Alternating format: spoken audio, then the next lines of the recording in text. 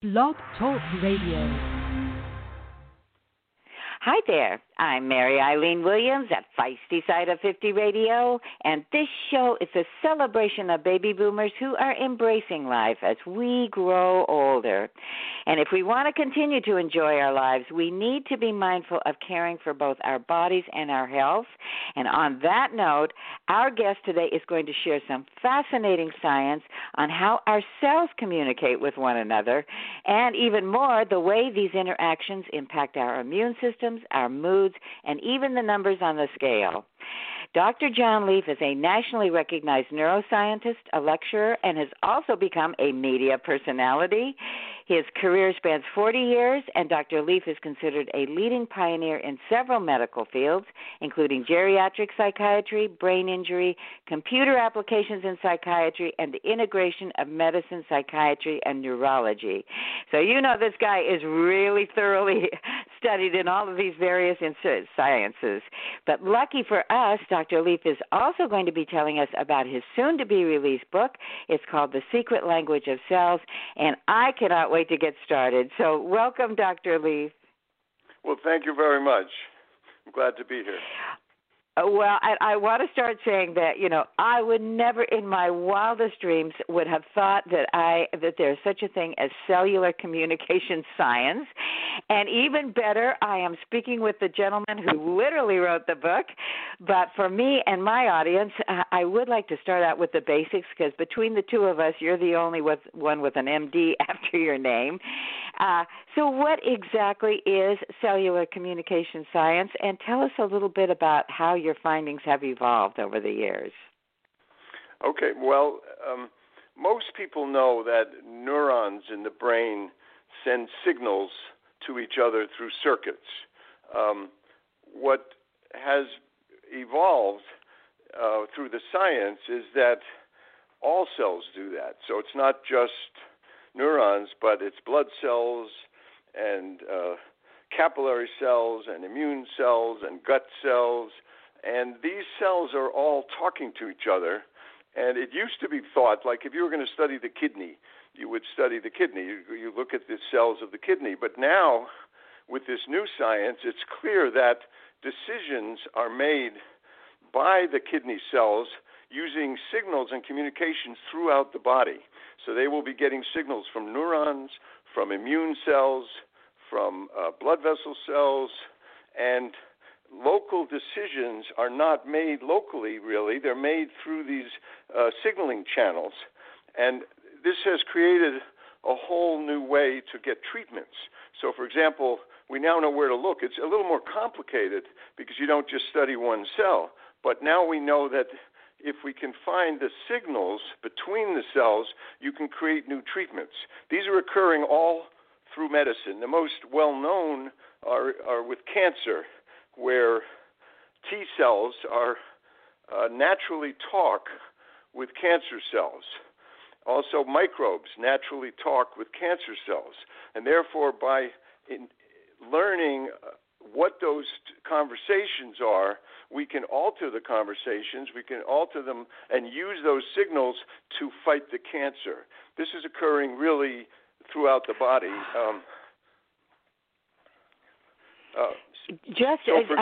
The whole idea, I'm catching my breath here because this whole idea is so new and so amazing, and yet, the way you're actually being able to apply this too, or physicians out there in the field. Yes, well, most of the new advanced medical treatments will come from this science. They'll be coming from when we learn exactly, like, for example, when a cancer cell wants to create a metastatic colony, it sends signals through they fill a little vesicle, a little sac filled with molecules, and they send this in the blood, and it lands in the new area, and that these signals influence the local cells, and they make it a comfortable place for the cancer cells to arrive. The cancer cells manipulate the local cells around them through these signals, and they get them to help them. They'll create new blood vessels. So the more we learn, in fact, these sacs, these called exosomes, are actually already a major diagnostic tool. That if you measure these in the blood, you can tell that the cancer is talking to other areas. But it goes throughout the whole body. It involves food allergies. It involves infections in the gut. I could go on. And the brain, of course, the communication of the immune system and the brain is a huge thing that will affect psychiatry as well as neurodegenerative illnesses. Well, and that brings us to another point, because we have, of course, it depending on whether you take more of a spiritual approach or a more medical, science-based approach, the mind-body connection or the brain-body connection is highly integrated, but we hadn't realized to what level until you started finding out this research. Yes, it's actually, you can't even separate the brain and the immune system, the brain and the body, the mind. Of course, we don't know what mind is, so we can't define it. But if you assume the mind has something to do with the brain, then you now have to assume that the mind has to do with all the body cells, not just the central nervous system. But give just a couple, the communication is constant. In one direction, you have T cells. People know about T cells through cancer treatment, but these are the master regulators of the immune system, and they send signals to the brain back and forth.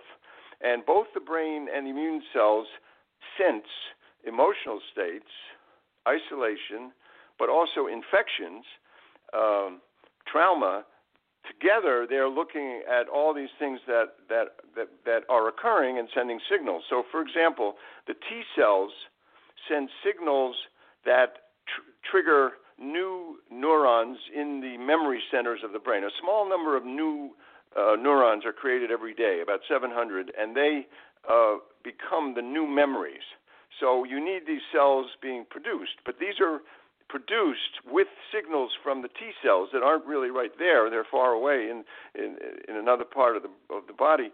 But when stress occurs, they may send more signals for acute stress, where you can have actual increased learning and memory during acute stress. But if the stress becomes constant and chronic, then the signals decrease the new memory cells, and this occurs both in chronic stress and in depression. So this is one type of signal. Another signal is when we get sick and we have an infection, the T cell tells the brain cell, you're sick, you need to calm down, we need to rest. So it tells the brain cell to create what's called the sick feeling, which is that lousy feeling where you have to lie down and take care of yourself. When the infection is over, the T cell tells the brain cell, it's okay now we'll have normal cognition, normal thinking. So that's one direction. Now, in the other direction, the neurons have effects on immune cells through local signaling. So at the end of the neuron, it sends a signal into the tissue which hits an immune cell, which has an effect. Understanding these, they're called neuroimmune reflexes or responses. Understanding those is a way you can understand how meditation and other spiritual things causes improved immune system. Up until now, we've never really understood how that could occur. We've understood that meditation affects the brain and causes some positive effects there. We've understood it lowers heart rate and breathing through the vagus nerve, but we never understood how it could change immune system. But now we know that same vagus nerve interacts in these new neuroimmune communications, and that would be the effect of the meditation on immunity, which it does improve it over time. Wow. As I said, my mouth has been hanging open ever since we started. This is just really mind-blowing to me, using a scientific term, mind-blowing, and I'm sure my neurons are bouncing all around communicating with each other. Well, one thing, while I've got you, too, we hear so much in the last 5 years about gut health.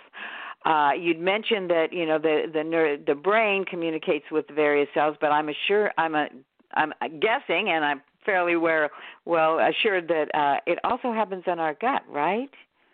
The gut is probably the most complicated environment in the body. It's a place where one layer of cells, these lining cells, on the one side in the tissue has all the immune cells and all the action going on, but on the other side is trillions of microbes that it has to deal with. Now, some of the microbes are friendly and help with digestion and help with making vitamins, and some of them are enemies. So this lining cell has to signal back and forth. It signals about a lot of things.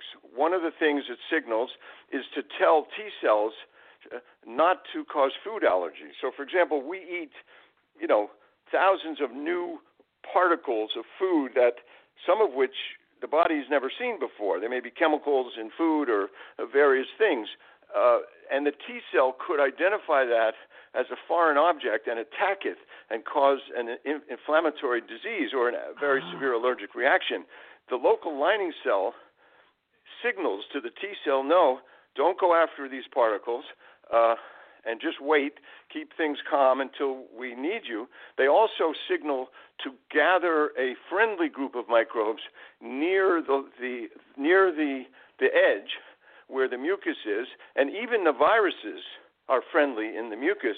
But we actually have viruses that help us in the gut, because then when an enemy, a negative bacteria, starts approaching the lining to attack, our friendly microbes and friendly viruses near the lining in the mucus attack these enemy microbes. So there's this huge conversation going on. Now, some of the stuff that microbes produce gets into the blood and goes to the brain as signals. So we now know, and elsewhere, we now know. So the question was always this. We all know that microbes have great influence on human life. That's becoming out. It's in the news. It's all around us. But why? How could they do this? Well, the reason microbes can influence us so much is that they speak the exact same language as our cells. They understand the signals that are going between our cells, and they engage in the same conversations. So in the future, understanding these signals will not only help gut diseases and cancers, but they'll help brain diseases, psychiatric diseases, diabetes, obesity, all kinds of things come from the signals in of the microbes in the gut. Oh, my gosh, Dr. Lieff. Well, before we went on air, I think you said it quite eloquently. You said you felt like you were a translator, in a way, translating all this scientific jargon into language that common people like me could understand. And I have to say, I think our audience has had a real example of what is going to be found in your book. Not only is the information fascinating, but you make it interesting and in ways that, again, we can engage in the science ourselves and understand it. So before we have to leave, I know you also have a wonderful website. It's filled with articles and research resources. And also, when is your book coming out, The Secret Language of the Cells, and where can we go to find it? Well, the book is available on all, Amazon, Indigo. All the booksellers have it already. It's physically going to arrive for people on the 22nd. In about, 3 weeks from now, 4 weeks from now. But it can be pre-ordered already on Amazon or any of the other places.